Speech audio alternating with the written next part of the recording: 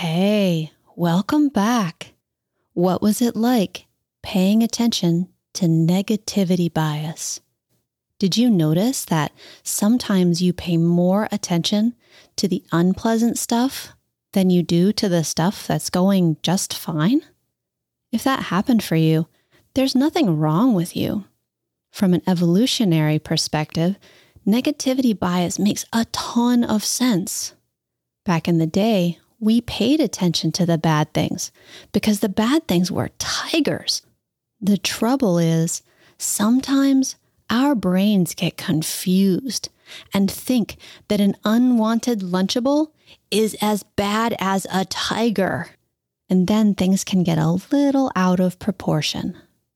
Your homework is to keep paying attention to negativity bias. If your brain turns your Lunchable into a tiger, there's nothing wrong with you or your brain. Just notice. Good luck.